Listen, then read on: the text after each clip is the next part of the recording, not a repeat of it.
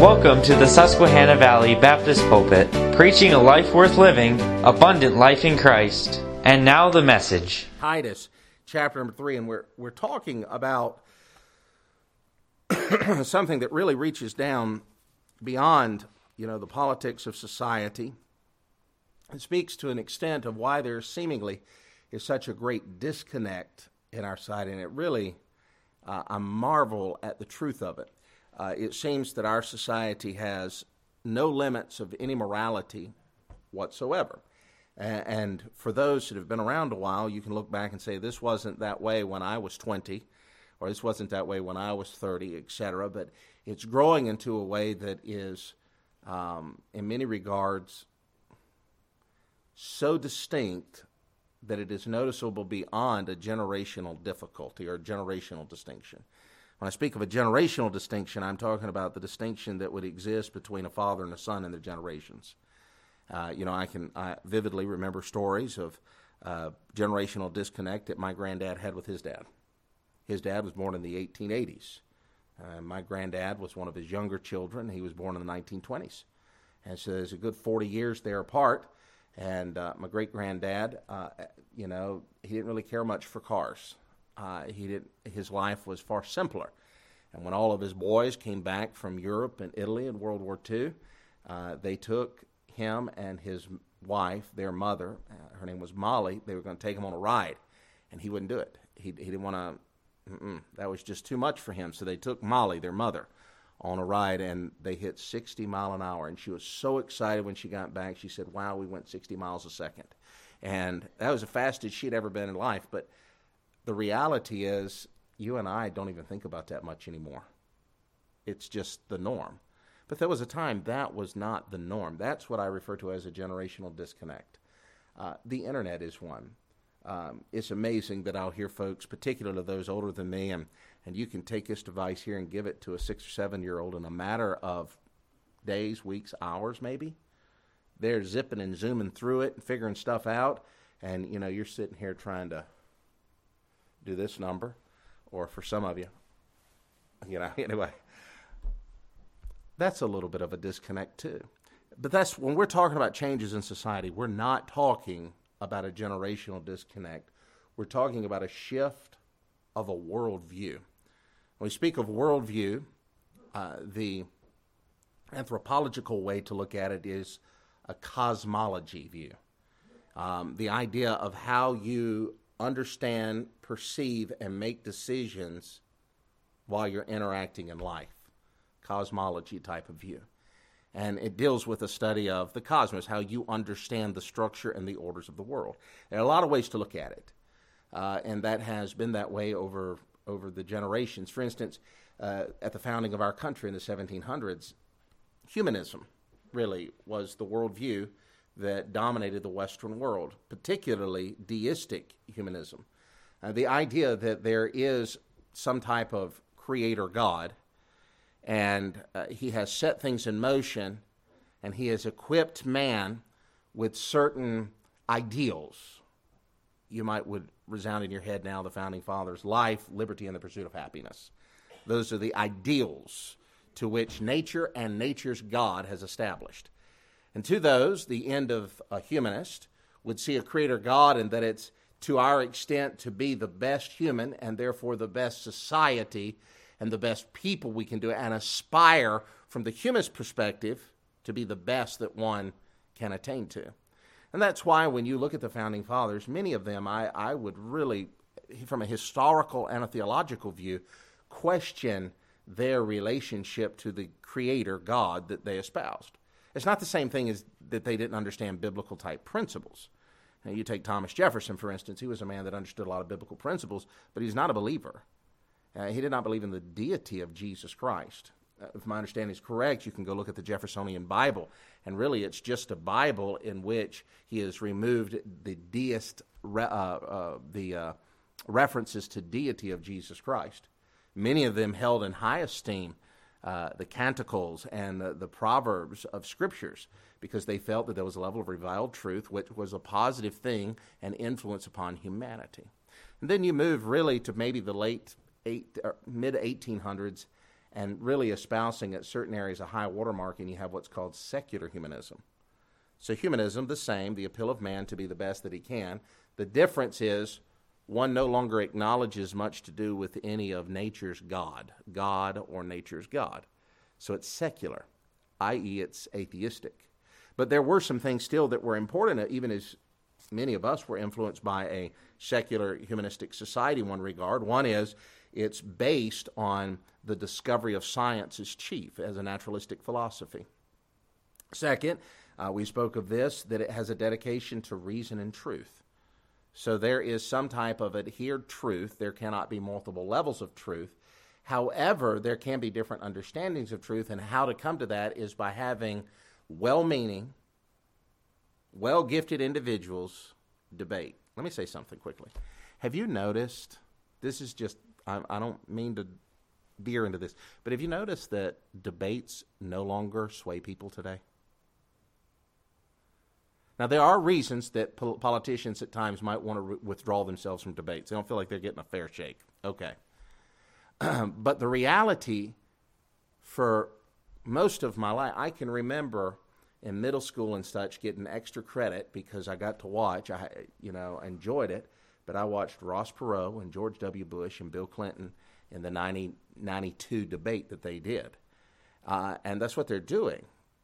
There's a topic given, and each one of these individuals running, they're trying to convince people of the truths and the positions that they hold and the better job that they do and the ability to articulate to the people. What's the hope? The hope is they'll sway people from demagoguery in one sense to cast a ballot for someone other than they wouldn't. And I think about Ross Perot, 17% of the popular vote. It's only been done one other time in American history where you had a third-party candidate not affiliated with the two main parties to take such a large portion of the electorate. Now, surely there were underwriting reasons for that, but debate, and it's interesting, in our recent election, I don't think there was a gubernatorial debate, and there wasn't much of a senatorial debate. Interesting thing that is the shift of our society. Why? Because in this worldview, there's no dedication to reason. Ready? Truth is not sold anymore. There's not one truth. Everybody has a truth. Why? Because it's based on anything you want to base it on. The final thing of a secular humanist we looked at is there's a consequential ethics system. What do you mean? If you do evil, that should be punished. If you do good, that should be applauded. Now, I'm not suggesting that in a humanist worldview or a secular humanist worldview that everything was perfect. And I think that's a thing that you have to keep in the forefront of your mind. One of the preachers said this during a preaching conference. One thing about the good old days is they weren't as good as you sometimes remember them to be. I think that's the truth in many regards. There was still immorality. There was still wickedness. But what we're really addressing is a shift in the worldview. And without going back and reteaching one of the lessons, some of these are online and you can catch up quickly to us. That's why I've tended to just follow one handout. But when we speak of a pagan society, we're speaking of a society in which really it falls back into the ancient evil of the Garden of Eden. In fact, it is perhaps the religion upon which all other religions is based. Paganism has in it the idea of oneness. In Genesis, he says, "Ye shall be as God." There is therefore the pursuit to deconstruct everything. And now that's very prevalent in society, is it not? We got to deconstruct our faiths and deconstruct truth and deconstruct genders. Dozens of genders that exist, we got to deconstruct all of that. That's right out of the pits of hell. Why? Because all of the constructs that often exist in a society, or let me say this, the constructs which you can perceive exist, male and female, family unit, you know who put those into motion? The God of the universe. If you have to deconstruct them and take them apart, if you'll excuse my commonness and bluntness of language, then that ain't got nothing to do with God. It's paganism. There's a position, if you will, or a pursuit perhaps of spirituality, but a resistance to anything of truth, paganism. There's a progressive view of action. In a pagan society, self-expression, self-affirmation, no discrimination, tolerance, they have to be the new normal. And of course, that's the exact way it was during the times of Noah when God saw the wickedness of man, that it was great. The final essence we gave you of pagan societies, there's a permeation of fantasy. The scripture talks in Genesis chapter 6 about every imagination of their thought was continually evil. I mean, this is the society that was, and it feels an awful lot today like it's the society that is. And so the question then comes in, what do we do? If this is the pagan society, if we are submersed in this, what am I supposed to do about it? Now, some would have an idea, and I'm to your notes that you have, that you need to fight the culture war. The fact is, any adherence to truth will bring, no doubt, conflict with any culture. Let me go back and say this. When the Jeffersonian era, the early 1800s, in the midst of the fading deistic humanism that had dominated the latter part of the Dark Ages, when they were in their throes, do you think they never came in conflict with Bible-believing Christianity? Of course they did. Of course they did. Keep in mind, Patrick Henry, Jefferson, all of these individuals, you know where many of them came to prominence in society? They were lawyers. They came to prominence over legal court matters dealing with the freedom of religion. In the colonies, in the days of the 1700s, the late 1700s, you have state religions that dominate nearly every colony. There were people, and I'm talking particularly of the southern colonies, that were in prison that would believe right close to what you believe. In the colony of North Carolina in particularly, if you were not Anglican, then your children could not get birth certificates. You know what that means? They couldn't vote, and they couldn't own anything. If you had a birth certificate and converted and then tried to get married and wanted to get married apart from the Anglican Church, they would give you a wedding certificate. Or what do they call it? A wedding marriage license. You didn't have the same liberty of others just because of your belief and how you lived your life according to those biblical worldviews. You couldn't really own property, and therefore if the territorial governors wanted to take your possessions, they were free to do so. You had to pay a double tax. You had to pay the tax that all the other inhabitants of the colony of North Carolina did, but in addition, you had to pay a 10% tax to the Anglican Church, despite the fact that you didn't go there and didn't want anything to do with it. It's many of these humanists that rose to preeminence defending individuals and saying, this isn't right. Biblical worldview, Bible-believing Christianity, is always in conflict with the culture of society. It's always a matter of how great the conflict is. And that's what you see today. Now here in Titus chapter 3, the great view to think about this and to consider is, all right, what do I do if I'm in this pagan society? What am I supposed to engage myself in? And the reality, when you look at Titus, the society that is described by which Paul was going to leave Titus in Crete, chapter 1, it reminds you very often of a pagan society. You can find that in verse number 12, where he says they're liars, evil beasts, and slow bellies. And so we've been looking at this. A couple weeks ago, we looked about the first thing to do, these first couple of verses. And I should say there's 4 mandates, and each of these mandates that's given in Titus chapter 3 have 7 points, attitudes, descriptions that underscore each of these mandates. So 2 weeks ago, we're looking at you recognize your position, and there's 7 things that Paul, through inspiration, leaves for us in Titus chapter 3, verses 1 through 2. He talks about us being subject, being obedient, ready for good work, speaking no evil, not a brawler, gentle, and showing meekness. And for the detail, again, you can get the recording of that.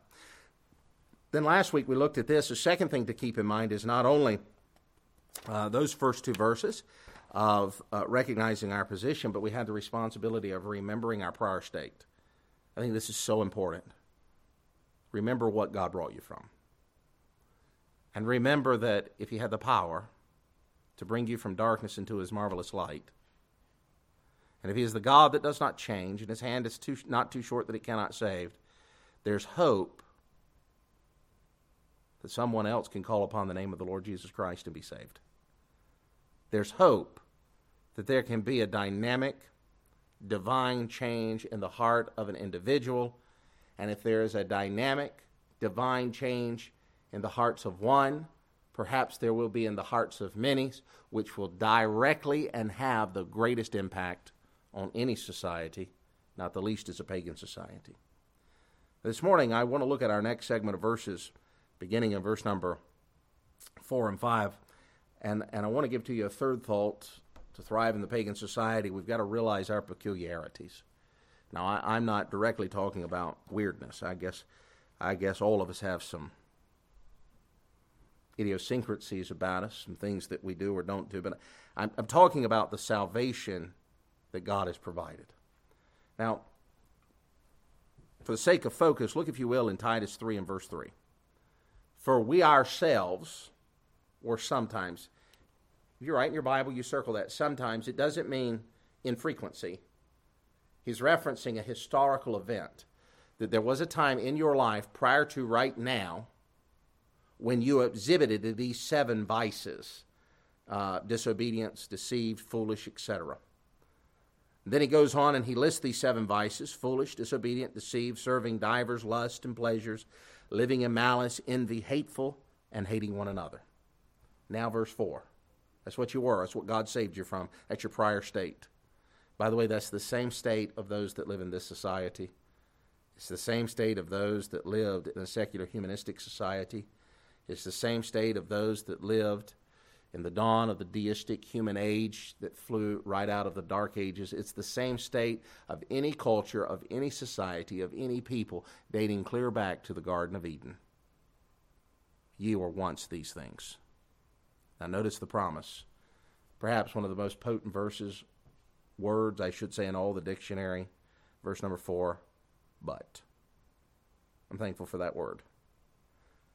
I did not have to remain in that state. But after the kindness and the love of God our Savior towards man appeared, not by works of righteousness which we have done, but according to his mercy, what has he done? Wow. By the washing of regeneration and the renewing of the Holy Ghost, which he shed on us, here's a great word, abundantly through Jesus Christ our Lord. What a positive consideration. Let's take some time this morning and realize these peculiarities. Peculiarities, I mean, in a sense of God having particularly purchased us. Notice the first of these in verse number 4. If you will, you can call these 7 virtues. Notice these 7 virtues that are here that describe the salvation that God provided. He says in verse number 4, there's kindness and love appeared. You know, doesn't that set in a distinction the interaction of humanity? I would not say that looking at society as a whole, or even particular portions of society, that really I could say they're kind. But yet I can say that God is kind. I would not say that society expresses love one to another. I mean, I understand there's free love and there's fake love and all this kind of stuff that society might call, but in the reality of love being transcendent of self, I don't think that society is really the defining definition you want to use. The Proverbs tells us that the righteous man regardeth the life of his beast. Do you remember the next part of that? But the tender mercies of the wicked are cruel. They're cruel. If you want to see a righteous man and an unrighteous man in behavior, these Proverbs, general wisdom applied, you could look at how they treat things in a sense that they should appreciate. The tender mercies of the wicked are cruel. Next month, on the third Sunday, we'll have a Sanctity of Life Sunday, one we have for a number of years now.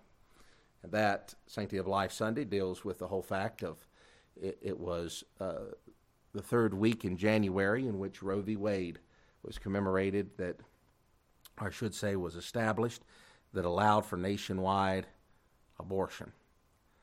And of course, now we sit this side of post-Roe v. Wade. And if you live in Pennsylvania, you know what changed? Nothing. I'm interested to get the statistics that have come out at the end of the year. I think Dauphin County's had roughly 30,000 abortions just in Dauphin County over the last many years, I think is what the rate is. We're not the highest of them, but we're in the top 5. And what amazes me to think of is, I wonder if that number's increased, where folks could come to Pennsylvania. I imagine that it has. But there were abortions long before, in Pennsylvania, long before there were Roe v. Wade. Just up the road here. Where's that community? Used to mine all the coal and the fire happened. Just above Centralia. There's a little community. Ashland. Read an article last year about the butcher, the angel of death, the angel of Ashland, they called him. He was a family practice doctor, and he held a practice in Ashland for 40, 50 years, estimated that he himself performed over 100,000 abortions. Long before Roe v. Wade. Tender mercies of the wicked are. And they can sure make it sound justified, don't they? I'm amazed at a society today, folks, that calls evil good and good evil. I think about folks that even soon to be, he's our senator-elect now, but Mr. Fetterman, talking about he really is anti-capital punishment. So if you kill, you injure, mortally and gravely wound someone, one should not be placed on death row. That seems to me to be a tender mercy of the wicked. It's against biblical morality. But if you want to see the kindness of God, you want to see God's love appeared to you, think of how God described you in your lost estate. Now, he's told you your attitudes in chapter 3. Hold your finger or put a ribbon. I like ribbons. Put a ribbon there and look over in Romans chapter 5. What is it that God said about you before you became the child of God? 1 John chapter 3. Beloved, what manner of love the Father hath bestowed upon us, that we should be called the sons of God. What a powerful sentiment. What was it that God saw? How did God see you prior to your salvation? And if you look at what God said and saw of you and compare it to what he was willing to give to you, you'll have a good understanding of what Titus 3 and verse 4 is saying, his kindness and love appeared. It's one thing to do good to the innocent. It's one thing to reciprocate love to the lovely. But note in Romans chapter 5, if you will, look at verse number 6. For when we were yet without strength, the idea there, feeble, helpless. And that is man's extent in reaching eternal life. You'll burn yourself into a hole of the ground. You'll exhaust every fiber of your being and still have no ability of yourself to save yourself. He goes on in verse 6, in due time God died for the whom? God looked down, and I'm speaking in a manner of speech. He looked down on the ungodly world. He saw weak, wicked people. In the 14th and 53rd Psalm, He said they are altogether corrupt. Notice, if you will, verse 7. For scarcely for a righteous man will one die, yet peradventure for a good man some would even dare to die. I didn't write this in my Bible, but when I think about that, I think about Memorial Day. I think that there are some good men when thinking of home and country, of children, of freedoms, paid an ultimate sacrifice so that others could live a life of freedom. Peradventure for a good man, some would even dare to die. But God did not see you as a good man. He saw you as a wicked sinner. In verse number 8, he uses that word, sinner. God commendeth his love towards us in that while we were yet sinners, transgressors of his law. Let me give you one more. Look at verse 10. For if when we were what? This is the one that troubles me the most. God said, prior to my salvation, I was his enemy. I don't like to think about that way. I don't like to think about the fact that I was God's enemy, but that's what God said about me. I was aligned. You remember the Pharisees. They accused the Lord Jesus of being of the household of Beelzebub, and he said, your father's the devil. That's who your father is. That's true. Yeah, the devil was my daddy too. And my dad's dad. I was an enemy of God. The things I loved, God condemned. Remember Titus chapter 3 and verse 3? What were you pursuing in life? Pleasures and lust. The things I thought I knew, foolishness. God said you didn't know anything. The truth I thought I embodied, I was a deceiver and full of deceit. Yeah, let me show you the kindness and love of God. Look in verse 16. I want to back down to verse 15. 4 descriptions of what I was before salvation. I was ungodly. I was weak. I was a sinner. I was an enemy. Yet equally in this passage, you'll find 4 descriptions of God's kindness and loving. Look in verse 15. But not as the offense, so also is the what? Free gift. He uses the phrase, the gift by grace, later in verse 15. Drop your eyes to verse 16. And not as it was by one that sinned, so is the gift. For the judgment was by one to condemnation, but the free gift is of many offenses unto justification. He mentions the gift of righteousness in verse number 17. In verse number 18, speaking even so by the righteousness of the free gift came upon all men unto justification of life.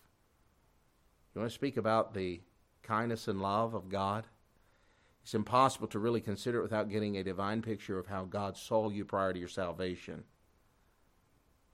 And that act of eternal kindness and love in a free gift. What'd you pay for your salvation? Nothing. I could even ask another question. How many of us got saved the first time you heard the gospel? There may be some. I am not in that group. I did not hear it the second or third or fourth or fifth or sixth or seventh or eighth or ninth or 10th time either. But in his kindness and love. How do I thrive in this? I realize the peculiarity, his kindness, the salvation he provided, his kindness and love appeared.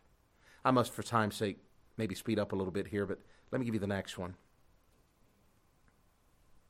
Notice, if you will, not by works of righteousness, I'm in verse 5 of Titus 3, which we have done, but according to his what? I did not get what I justly deserved. Might I say the mercy of God is not the same as the mercy of man? The mercy of man says, I want to set this individual free because I might think that the judgment placed upon them is greater than they can bear. And the idea of setting them free means that perhaps no one now bears any judgment at all. That is not God's definition of mercy. God's definition of mercy is, he paid your debt. He did not deserve your debt. He did not commit your sins. He should not have to bear the punishment of those sins. But he let you and I go. And what has he done? Isaiah 55. He has taken upon himself all our sins and transgressions. Listen, the moved of the Holy Ghost, Paul wrote all 5-6 times there in Romans chapter 5, the gift, the free gift, the free gift, the free gift, the free gift, the gift, the gift, the gift. It's not the same thing as saying that it was free and no one paid for it. Jesus Christ died for the ungodly. This is his mercy. That's a peculiarity. The work that God has done in us. He's established our feet. Friend, he has loved us. He indwells us. His Holy Spirit illuminates the path. I mean, so much of this that I have the Word of God. I love the Word of God. I read of the Word of God. Therefore, it becomes the worldview by which I make all decisions in life. That's not an accident. That's the mercy of God. Notice, if you will, in verse 5, and time will not allow me to unpackage all of this, but he says the washing of regeneration. Last night, did some laundry. I know you don't want to hear about it. But you know, you got to take those shirts, and you got to get this little shout out, and you got to... I learned a trick recently. Did you know on almost all these cleaning projects, you got to let them sit? All these cleaning things have a tendency to spray and wipe, and then accuse whatever product I'm using of not being good enough. And you got to spray and scrub, and then let it. You got to let it sit. I looked at the back of the bottle today. It said, spray onto soiled area. Scrub to activate and wait. And I thought, boy, that'd be a great point in a message. The washing of regeneration. Scrub to activate. The idea there, at the moment I got saved, folks, God restored unto me a fellowship that was lost by virtue of Adam thousands of years ago. And I came to him beaten and poor and undone. And there is then that process of sanctification, whereby he is going to create in me, through his divine work, by his mighty power, something that will bring him glory and honor. And it is a constant state where God scrubs to activate me. There is that future potential of what I one day will be in the presence of God when I am not in this body of flesh, and when I am not in the presence of sin in this world. But right now the penalty is paid, and I'm walking in sanctification and truth, and God is constantly changing me. The washing of regeneration. He uses another phrase here, the renewing of the Holy Ghost. Listen to this. Romans 8, I'll just read it here. He said, there is therefore now no condemnation to them which are in Christ Jesus, who walk not after the flesh, but after the Spirit. I think it's a dozen plus times you're going to find the word Spirit, referencing the Holy Spirit of God used in the 8th chapter of Romans. So how appropriate if we're talking about this point of the renewing of the Holy Ghost that you should look back into Romans chapter 8. Now note verse 2. For the law of the Spirit of life in Christ Jesus hath made me free from the law of sin and death. And think of what Paul is saying, his renewing of the Holy Ghost. I'm free. Where the Spirit of the Lord is, there is liberty. I'm free from guilt. I'm free from anguish. I'm free from evil. I'm free from bitterness. I am indeed most free. The renewing of the Holy Ghost. Notice again, he says there, verse number 6, we could speak of his sacrifice. He shed on us abundantly through Jesus Christ, our Savior. I think of Peter referencing that through the foreknowledge of God. through the sanctification of the Holy Spirit, through the sprinkling of the blood of Jesus Christ. There is no salvation if there is not the shedding of blood. For with, the writer of Hebrews says, blood most things were made pure. For without the shedding of blood there is no remission of sin. Then I come down to verse number 7, I am justified by his grace. Justified is a legal term. And only a justified one can proclaim someone. You cannot do that. It's a legal term. It has the idea of God, the Father in heaven, the just one, looking at you, seeing the holiness of God. He's taken his gavel and went, declared justified. I'm justified. If I were to die tomorrow, the righteousness of the Almighty God imputed for me would be my saving hope. Then he comes to that last one, verse number 7. I got to be done. I'm getting a signal in the back. I'm made an heir. I'm made an heir. You know, you may not have much substance that was passed down to you in form of a legacy. Grandma might not have left you her millions. Granddad may not have left you his billions. Maybe your mama and grandma and your daddy and grandpappy couldn't even spell millions and billions. But you listen, in Jesus Christ, I'm an heir. I'm an heir of salvation. He'll not forget me. You know, that's the same hope, wasn't it, Job? I won't turn there. And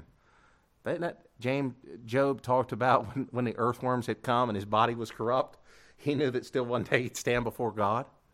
Man, to be an heir has at its invocation somewhere, the reality is remembrance. I'm not even a long-forgotten heir. I'm a well-remembered heir. Even the very hairs or lack thereof on my head, he is aware of. That's peculiarity.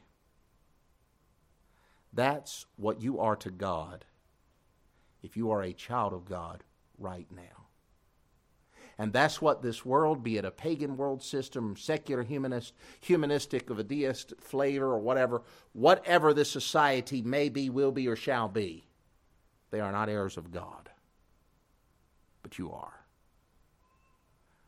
And this is going to set up the movement to the last chorus of this chapter. I now have a mission. And it is my mission, whether I'm in a pagan society or a humanistic society, as an heir of God to fly even in this pagan society. Father, thank you for listening. If you'd like to contact us, please write us at P.O. Box 126 541, Harrisburg, Pennsylvania 17112, and visit our website at www.sbbcpa.org.